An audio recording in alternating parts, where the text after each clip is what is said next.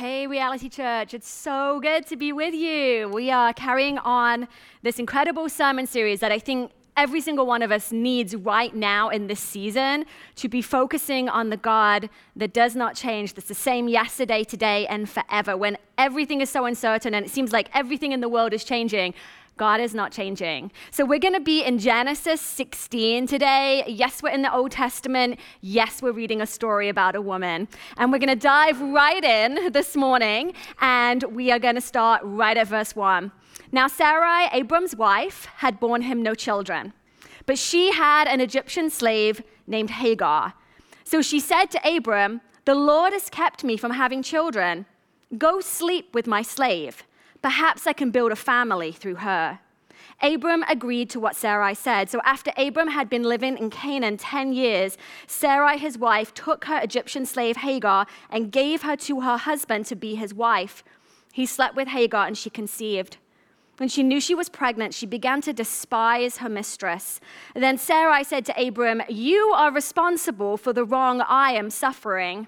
I put my slave in your arms, and now that she knows she's pregnant, she despises me. May the Lord judge between you and me." "Your slave is in your hands," Abram said. "Do with her whatever you think best." Then Sarai mistreated Hagar, so she fled from her. The angel of the Lord found Hagar near a spring in the desert. It was the spring that is beside the road to Shur. And he said, "Hagar, slave of Sarai, where have you come from, and where are you going?" "I'm running away from my mistress, Sarai," she answered. And then the angel of the Lord told her, "Go back to your mistress and submit to her." The angel added, "I will increase your descendants so much that you will be too numerous to count." The angel of the Lord also said to her, "You are now pregnant, and you will give birth to a son. You shall name him Ishmael, for the Lord has heard of your misery. He will be a wild donkey of a man. His hand will be against everyone, and everyone's hand against him, and he will live in hostility toward all his brothers." She gave this name to the Lord who spoke to her, "You are the God who sees," for she said, "I have now seen the one who sees me." That is why the well was called Beer Lahai Roi. It is still there, between Gehesh and Bered. So Hagar bore Abram a son, and Abram gave the name Ishmael to the son she had born. Abram was 86 years old when Hagar bore him Ishmael. Let's go ahead and pray, church. Jesus, I know that you have something so good for us right now.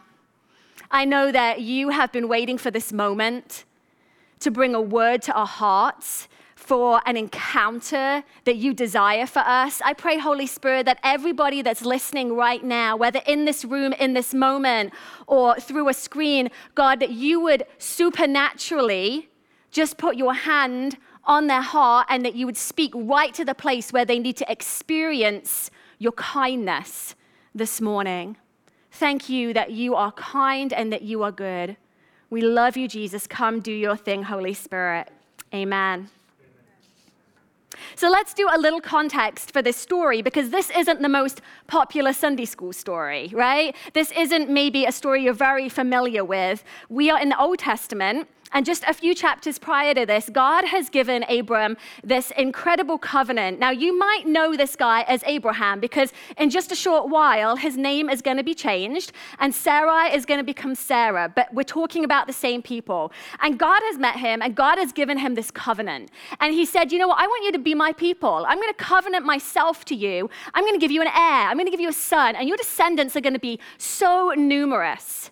Well, we pick up this story many years later, and the problem is that Sarai is barren, and she hasn't had a child, and they're still waiting for this promise to be fulfilled. And here we find this old couple trying to come up with a plan of how they can see this promise fulfilled. There's a couple of obstacles I just want to tackle before we dive into this story today. Number one, this is an uncomfortable story for us to read, because we're talking about Abram and Sarai having slaves. If you're familiar with the story of Abraham, you'll know that there's a lot of really cool things about his life. And even in the New Testament, he's kind of hailed as this guy of faith, and people kind of look up to him. And it's easy to think that maybe he is just this amazing guy that never made any mistakes. But the reality is the Bible is filled with imperfect, broken people. And actually, if you read a lot about Abraham's life, you'll see that this is not the first mistake for him. There is actually other things that you can read about, things that maybe would make you feel uncomfortable. You know, in the story, he and Sarai have slaves, but we shouldn't presume that that's in any way prescriptive of the Bible saying, like, yeah, that's a good thing. In fact, if you read through Scripture, you're going to see that God says that he is opposed to injustice, that he stands against slavery, that he is about setting the captives free. So we're reading the story through the lens of knowing, okay, these are broken, imperfect people who made some really imperfect choices. The second thing I want to address here is you might look at Sarai and think, well, gosh, classic mistake. She's trying to bring about God's plan in her own strength and her own energy. And listen, I'd love to preach that sermon. I really would, because I know we all do that, right? We all hear a promise from God and it takes too long. We're like, oh my gosh, I got to do some work for Jesus to get this thing done. I do that. I will preach that sermon one day, I promise you, but that is not today's sermon. Because there is not enough in the text for us to say that's exactly what she was planning and that's what she was doing. Because here's the reality. Slavery at that time was normalized in that culture. It didn't make it right, doesn't make it any less traumatic and damaging, but it was normal in that culture. Very normal for slave women to be surrogates for children. It's very possible that Sarai thought, maybe this is how God's going to bring about the plan. Maybe this is what he wants to do. So I'm not going to dive down in that direction and talk about that today. Today, I want to talk about the kindness of God. Today, I want to put Hagar at the center of our story, and I want to talk about her. So who is she? Well, we know that she's an Egyptian slave that serves as Sarai's handmaid. We know she's an immigrant. She has no power, no choice, no autonomy. She's objectified. Sarah's like, I'm going to give you to my husband, and then he kind of gives her back, and there's a lot of passing back and forth of blame of this woman who's just an object and doesn't seem to have any value. We know she doesn't have power. She's subjected to cruelty. And eventually she runs because she's so invisible, she's so unnoticed, she's so unheard. She runs because Sarai mistreats her, and we find her here in the story having an encounter with God. Now, in verse 7, it says, the angel of the Lord found Hagar. Now, I want to say something here about this passage because it's a little confusing as we keep reading. It's like the angel of the Lord, but then he starts speaking these promises as if he's speaking like God, and then Hagar looks at him and names him like he's like God. And like, who is this? Is this God? Is this an angel? And we can kind of get caught up in that detail. And so I just want to speak to that for a moment and say that the Hebrew word here literally translates as messenger or envoy. And it was very normal in the customs of those times for an envoy or a messenger to go on behalf of someone influential, maybe a king or a queen, someone of power, and to speak for them, even in the first person, to speak their words, and it would be received as if that person, as if they were embodying the message from that influential, powerful person. And so here we know it's the angel of the Lord meeting Hagar, but really he is embodying the message that God has for her. He's speaking on his behalf. So don't get caught up in that detail. Let's focus on what's really important here. So Hagar, she finds herself on the run. She's in the wilderness and she's in this desert place, and this angel of the Lord comes down and meets her. She is not where she was, but she is not yet where she is going. She's in this strange, in-between, awkward place in the journey. And maybe you can relate a little bit to that today. I feel like COVID has put all of us in this strange, in-between place. Like, we can't make plans. It's hard to envision our future.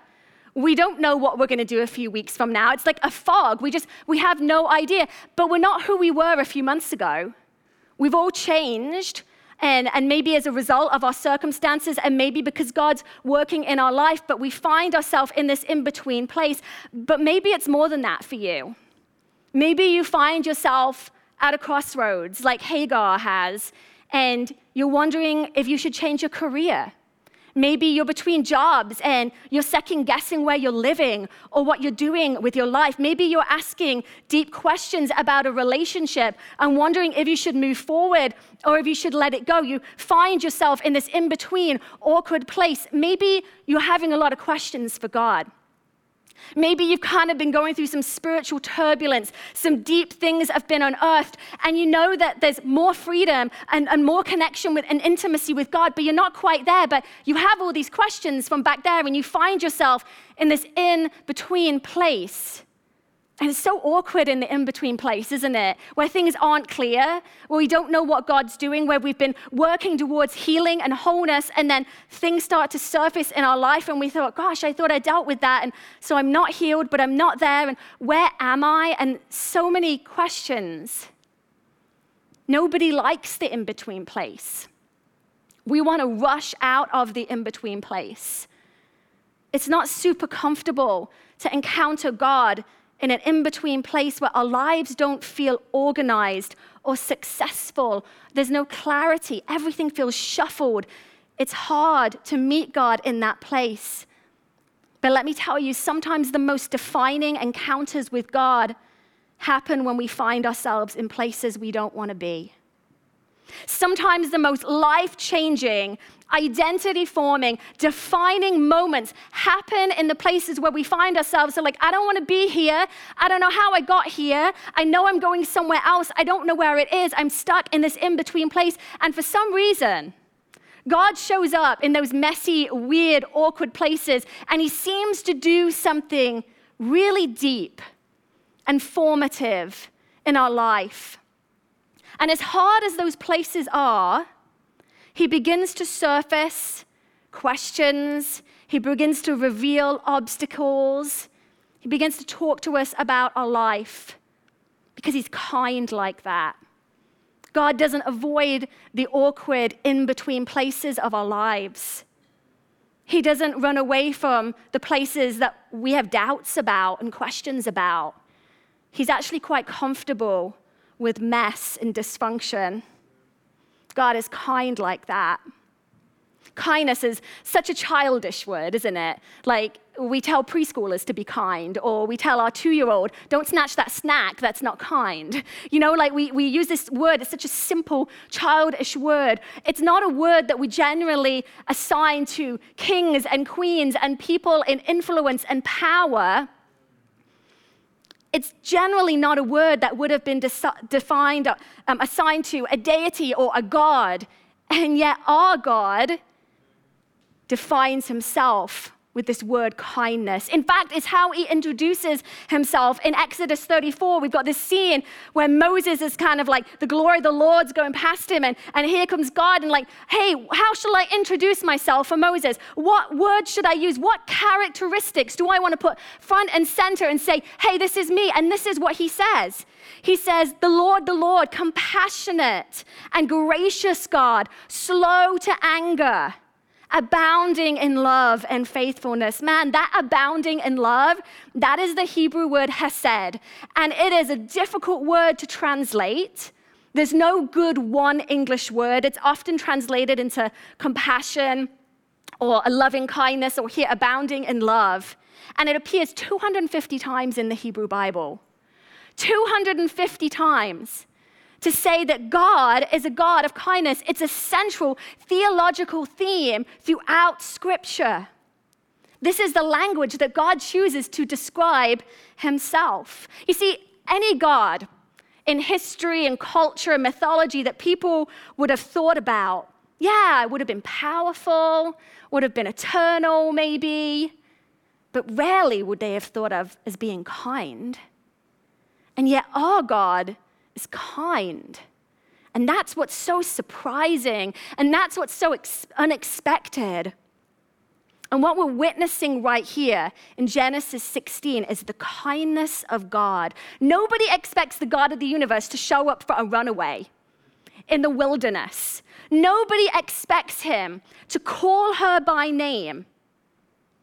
The first 6 verses of this chapter, Hagar is talked about, and she is talked to, and all these decisions are made for her life, but not once do we see anyone use her name until this moment, until the angel of the Lord shows up and says, Hagar. He names her. He sees her. By using her name right here, he calls out identity. I see you. I know that everybody else objectifies you. I know that you are silenced and you are overlooked and everyone's making decisions for your life, but I see you as a person that has value. And not only does he say her name, but he asks her questions. Now, this is crazy. He says, where have you come from and where are you going? Listen, God, who does God need to ask a question of ever? Like, what information does anyone ever have where God needs to raise his hand and go, I have a question? Like, God knows everything. Like, everything is at his disposal. He's not asking Hagar, hey, could you tell me where you're from? Because I'm a little confused. I've not been tracking. Like, I've kind of been. No, God knows exactly who she is. He just used her name. He knows exactly where she's coming from. He's not asking for a geographical journey.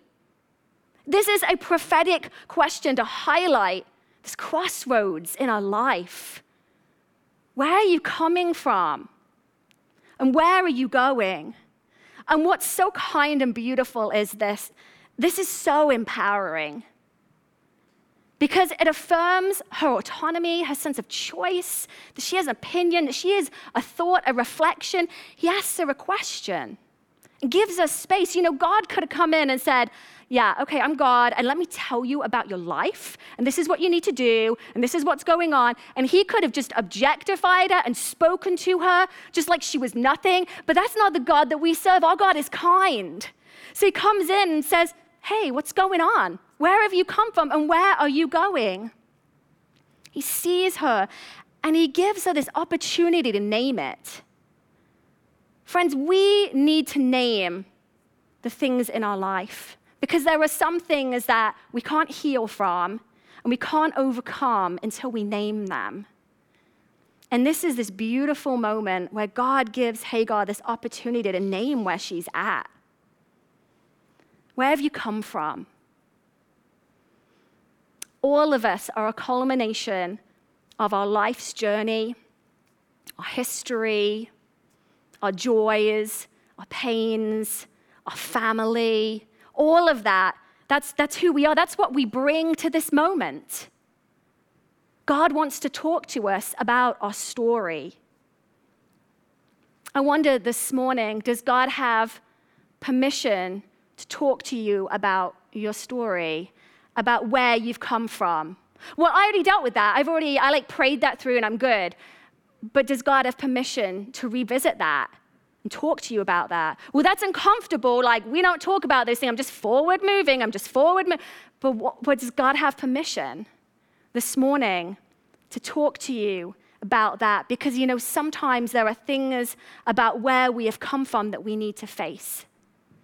And I think we're in this moment right here, in this strange season, this in-between place. And one of the things that God is doing in there is he is unearthing and he is putting his finger on and he's bringing to the surface some things about where we've come from, about our families, about our stories, about the choices we've made, about our pains and our struggles and all of those things we'd rather leave over there and move away from. God's like, I want to bring those right here front and center. Because often where we've come from is hindering us from where we're going. It's often where we have come from that's hindering us to moving on to the next thing. Very early this year, I started experiencing anxiety attacks. And it's not something that was brand new to me, but it's something I hadn't experienced for a while. And after a few weeks and months of this, I decided, okay, it's time to go to therapy and to work through this. And I did. And I worked on my anxiety, and I learned that my anxiety manifests as responsibility. And I was always like 10 steps ahead, and I super responsible and uber prepared, but to a fault, because that was how I controlled and managed my anxiety. So I did a lot of work with my therapist around that. got a lot of healing and a lot of understanding. And then this summer, God has had my husband Brian and I and our family on this crazy faith journey that, to be honest with you, I don't think I could have done with him if I hadn't dealt with my anxiety at the beginning of this year. If I hadn't tackled some of those underlying issues, I couldn't have stepped into the season that God has, because so often it's those things from back there that are stopping us getting over there. And God's so kind. I mean, he doesn't have to address that stuff. He could have been just like, Ruthie, deal with your anxiety. We're doing this thing. Just get on with it. But he's so kind. He's so committed to our wholeness and our well-being. You know, theologians agree that Hagar was probably somewhere between Abram's camp and Egypt. She was heading back to Egypt. There is an irony here that she felt that she could experience more freedom in Egypt than with God's chosen people. She was heading back to the place most likely where she had been purchased as a slave. We don't know why, but I think a lot of us can relate to the desire to go back to familiar places, to go back to places where we've been before, that we know, that feel controllable, that feel comforting. See, when we can't see a future, we run to what's familiar. You know, when the angel shows up to Hagar and says, "Where have you come from and where are you going?" Notice that she only says where she's come from. And I think this is purposeful. I think it shows us she didn't think she had a future. She didn't have a sense of, I've got all these great options, and this is what I'm doing with my life, and this is plan A, and this is plan B, and I'm doing all these things. She couldn't envision a future beyond where she was at. And when we can't envision a future, we run back to what is familiar. We go back to the things that have worked before, that have helped us before, and we get caught up in those places. But God's so kind that he intercepts us in that moment. Where have you been going back to the familiar in this season? Where has the lack of certainty and clarity, where is the fear? Where is it driven you back to the things that, the relationships you know weren't good, but you've gone back to them? The habits, the vices, the things, the strategies just to cope. What are those familiar things? And you know what, friends? I'll say this. It's not always the sin. It's just the stuff that doesn't belong in the new season. You see, there were things that we did back here. They were fine, but they don't work over here. And God's saying, I want to intercept your journey. I don't want you to go back to those things. You can't bring those things with you. I want you to leave that behind because I do have a future for you. See, God is kind like that. We know that scripture. It's his kindness that leads us to repentance. This is what his kindness looks like. It looks like interrupting our lives, maybe even just with this sermon today, and saying, that thing, I have something better for you. Don't go back to the old familiar things. I have a future for you. There's one part of this passage that I know many of us find very difficult to swallow. And this is when the angel of the Lord says to Hagar, go back and submit to your mistress.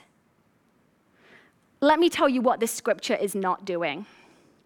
This is not a scripture that we pull out and say to victims of domestic violence, abuse, people who have found themselves in toxic, damaging relationships. That is not a scripture that we pull out and say, look, you should just go back. Let me tell you, that's not only unloving, it's unbiblical.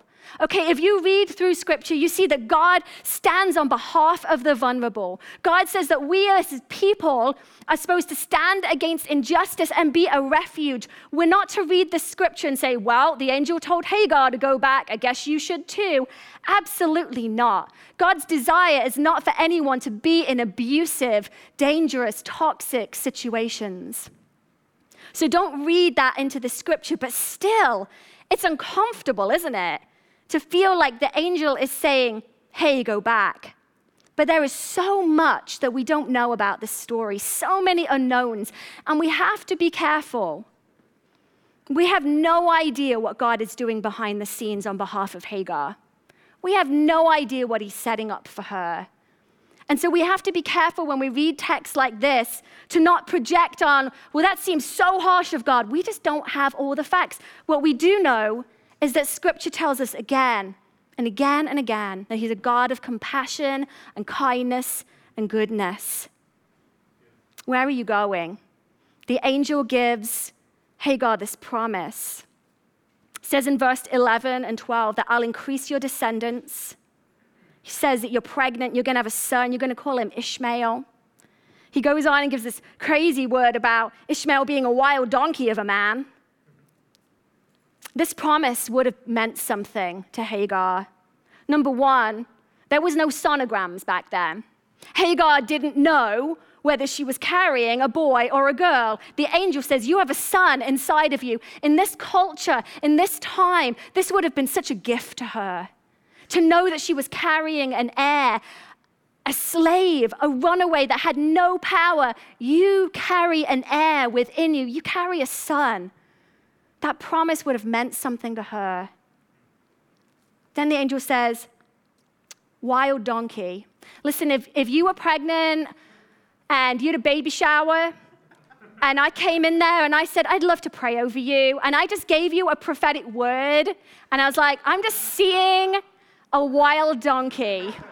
Okay, everyone would be like, note to self, don't let Ruthie prophesy over the children. Okay, like nobody wants a wild donkey prophetic word for their child. Nobody wants this kind of word spoken over them unless you come from a culture where a donkey represented being unbridled and free and unoppressed, unless you came from a culture where you had experienced slavery.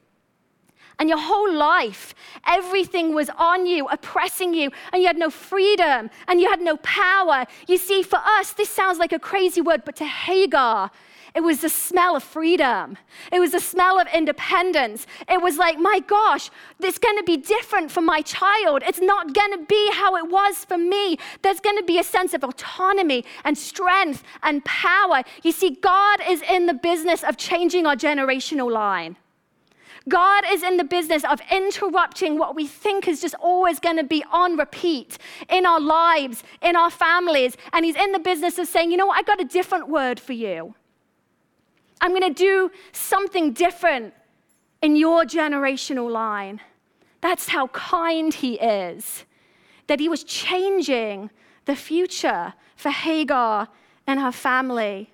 Listen, Hagar is in the desert as a result of Sarai's bad choices and Abram's bad choices.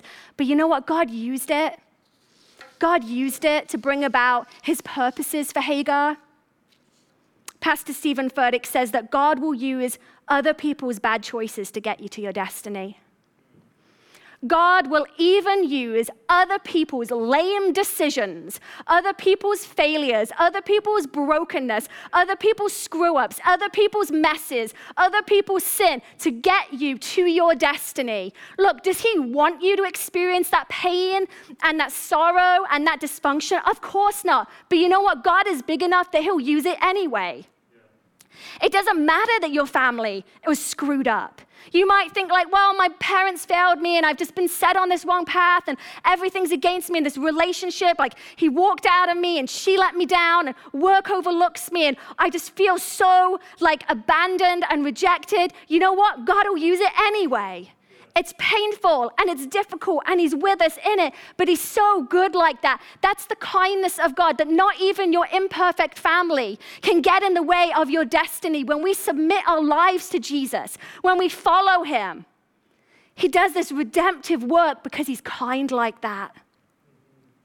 God will use the most difficult, awkward, in between seasons of our life, when we look back and we say nothing good has happened here, God says, oh, I'll use it anyway to get you to where I'm taking you.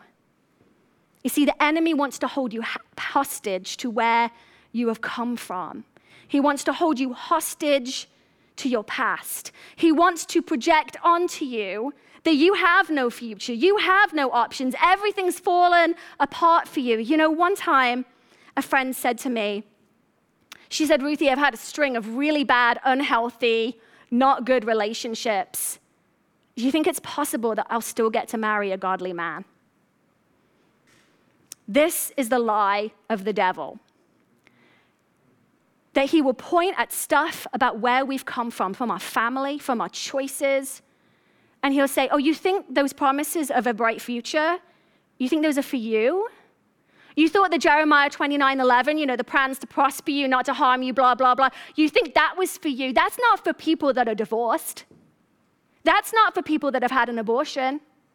That's not for people that made bad choices in college, even when you were in Christian group. I mean, that's not for people that yell at their kids or screw up their marriage. That's not for you. This is the devil. This is how he comes at us. But we know, church, he's a big fat liar. You know that what he says is not true and can't be trusted. And he will come at us and he will say all these things disqualify you from a bright future. But I feel like this morning, God is saying to us, Reality San Francisco, God is changing your generational line. God is redeeming. God is taking all the stuff that you thought disqualified you and ruled you out and everybody's decisions that messed you up and damaged you. And God is saying, I'm writing a different story because the kindness of God will redefine our future. The kindness of God, not our good efforts, not our perfect families, not our good moral behavior, but the kindness of God will redefine our future. In verse 13, Hagar talks to God. She says, you are the God who sees me. For she said, I have now seen the one who sees me. God sees her, and she sees God. Can we just marvel for a moment at the humility of God? That he would allow a runaway slave girl to name him. God has no ego. God is not like, whoa, girl, I'll tell you what to call me. He's like, yeah, you name me. Let's have an intimate encounter, and you tell me what you see, and I'll take it. That's the humility of God. And you see, kindness opens our eyes. When we have an encounter with that kind of God, who's that humble, and that good, and that surprisingly kind, when we encounter him, our eyes are open and we're like, oh my gosh, I see you, you see me, I see you. And it's just like this beautiful thing happening. You see, because God sees the overlooked and the despised and the forsaken. He doesn't just see those folks up front who look like they're succeeding. He doesn't just see the people that are riding out COVID in their cool condos, living it up, feeling really great, not experiencing the restrictions. He's down and dirty with those that are struggling and wondering how they're going to pay their next rent and how they're going to keep their families safe and how on earth are they going to school their children. That's the kindness of God. He sees the despised, he sees the overlooked and the forsaken, and he says, that's where you'll find me.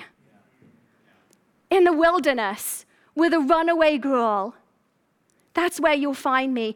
And that's why we have to tell these stories. We have to tell the story of Hagar and Ruth and Tamar and Rahab and all of those in the scripture that may seem like small stories. But they're significant stories because they tell us something about who God is. And that's why this series is so important and so valuable. We need to just look at the breadth of who God is. Yes, he's powerful and he's good and he's kind and he's gentle and he's gracious. See, we often tell the big stories, don't we? The Moses and the David and the Joshua. And don't get me wrong, I love those stories. I've preached those stories. They're so good. But let me tell you, we need to preach these stories too, because God is the God of the weak and the poor and the stranger and the marginalized. And if we're not careful to really dive into all of the characteristics of who God is and to read all of the stories of Scripture, we'll tell the story of the God who tears down walls, but we'll forget that he's the God that pulls up the downcast. And we'll tell the story of the God that separates the seas, and we'll forget that He's the God that pulls close the vulnerable and lonely and despairing. This is who our God is. He's kind like that. We get a New Testament peek at the kindness of God in Titus 3. Titus 3, 4-7 says, "But when the kindness and the love of God our Savior appeared, He saved us. Not because of righteous things we had done, but because of His mercy. He saved us through the washing of rebirth and renewal by the Holy Spirit, whom He poured out on us generously through Jesus Christ our Savior, so that having been justified by His grace, we might become heirs, having the hope of eternal life." Listen, Jesus is Hesed, kindness incarnate. Don't tell me that kindness is for preschoolers or 2-year-olds that snatch snacks. Kindness brought Jesus to the earth. Kindness looked around at all the brokenness and all the mess and all the screw-ups and said, I can do something with this. Kindness entered in and touched the lepers and touched the forsaken and healed the sick. Kindness climbed on the cross and held the weight of the sin of the world. That's not weak. That's not wispy. That's not childish. That's the kindness of God that held the weight of the sin of the world and then went down to hell, took back the keys, put His foot on the devil and the demons and sin and death and said, I overcame you, resurrected, and then said to us, I've redeemed you. I've redeemed you. That's what kindness looks like. It's not weak. It's not fragile. It's transformational. We're going to move into a time of response, church. The worship band's going to come back up. I'm going to start playing. I know it looks a little different to how we've done things before, but don't let that distract you. They're going to settle into their spots, and we're going to settle into the Holy Spirit just for a moment. Because I believe that God has been stirring something in you, even as I've been speaking. Maybe you find yourself this morning somewhere you don't want to be. Maybe physically you are somewhere you don't want to be, but maybe in your relationship with God, maybe in your relationship with family or friends, maybe just within yourself, you're like, I'm in this weird in-between place. Maybe you're running like Hagar from pain and sorrow. Maybe you're confused. Maybe you're disoriented. Maybe you are making really big decisions for your future. And you're in this in-between place and you wish God would just hurry up and move you through it. But I want to speak to you this morning that what He's doing in the in-between place is forming you and healing you and ministering to you. And if you're there this morning, I just want you to take a moment, close your eyes, open your hands and say, God, you're with me in the in-between place. Maybe there's parts of your story that you have felt hostage to, that you just can't shake.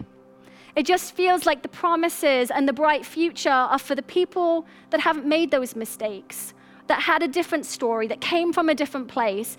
And maybe there's just this really deep place within you that just feels like you're not quite good enough. You're not gonna see the promise of God. And I just want to encourage you to close your eyes and lift your hands. And allow the God who met Hagar in the wilderness come and minister to you. And become to redefine your future, come to change that generational line, come to cut off some stuff. I feel like even some of you that are under the sound of my voice right now, that even in the Spirit, God is cutting off some things in Jesus' name to free you from where you've come from that's kind of been dragging on you, and to launch you into where you're going. And maybe this morning you're just reminded afresh, like I was studying this passage, that God is so ridiculously kind. He's so kind. Father, we thank you that you didn't hold back your kindness, but you let it rip on the earth. You just let it like flow unrestrained through your son, Jesus. And because of you, Jesus, we get to enter in and we get to bring all of our story and all of our pieces and say, Jesus, this is where we've come from. And you're like, let's do something with this. I can work with this. I can redeem this. Oh, and I have this beautiful future. I have these dreams to restore and to heal and to have you make an impact in the world and in my bigger story. God, thank you that you're so committed to us. You are so kind. Church, let's just worship in response this morning.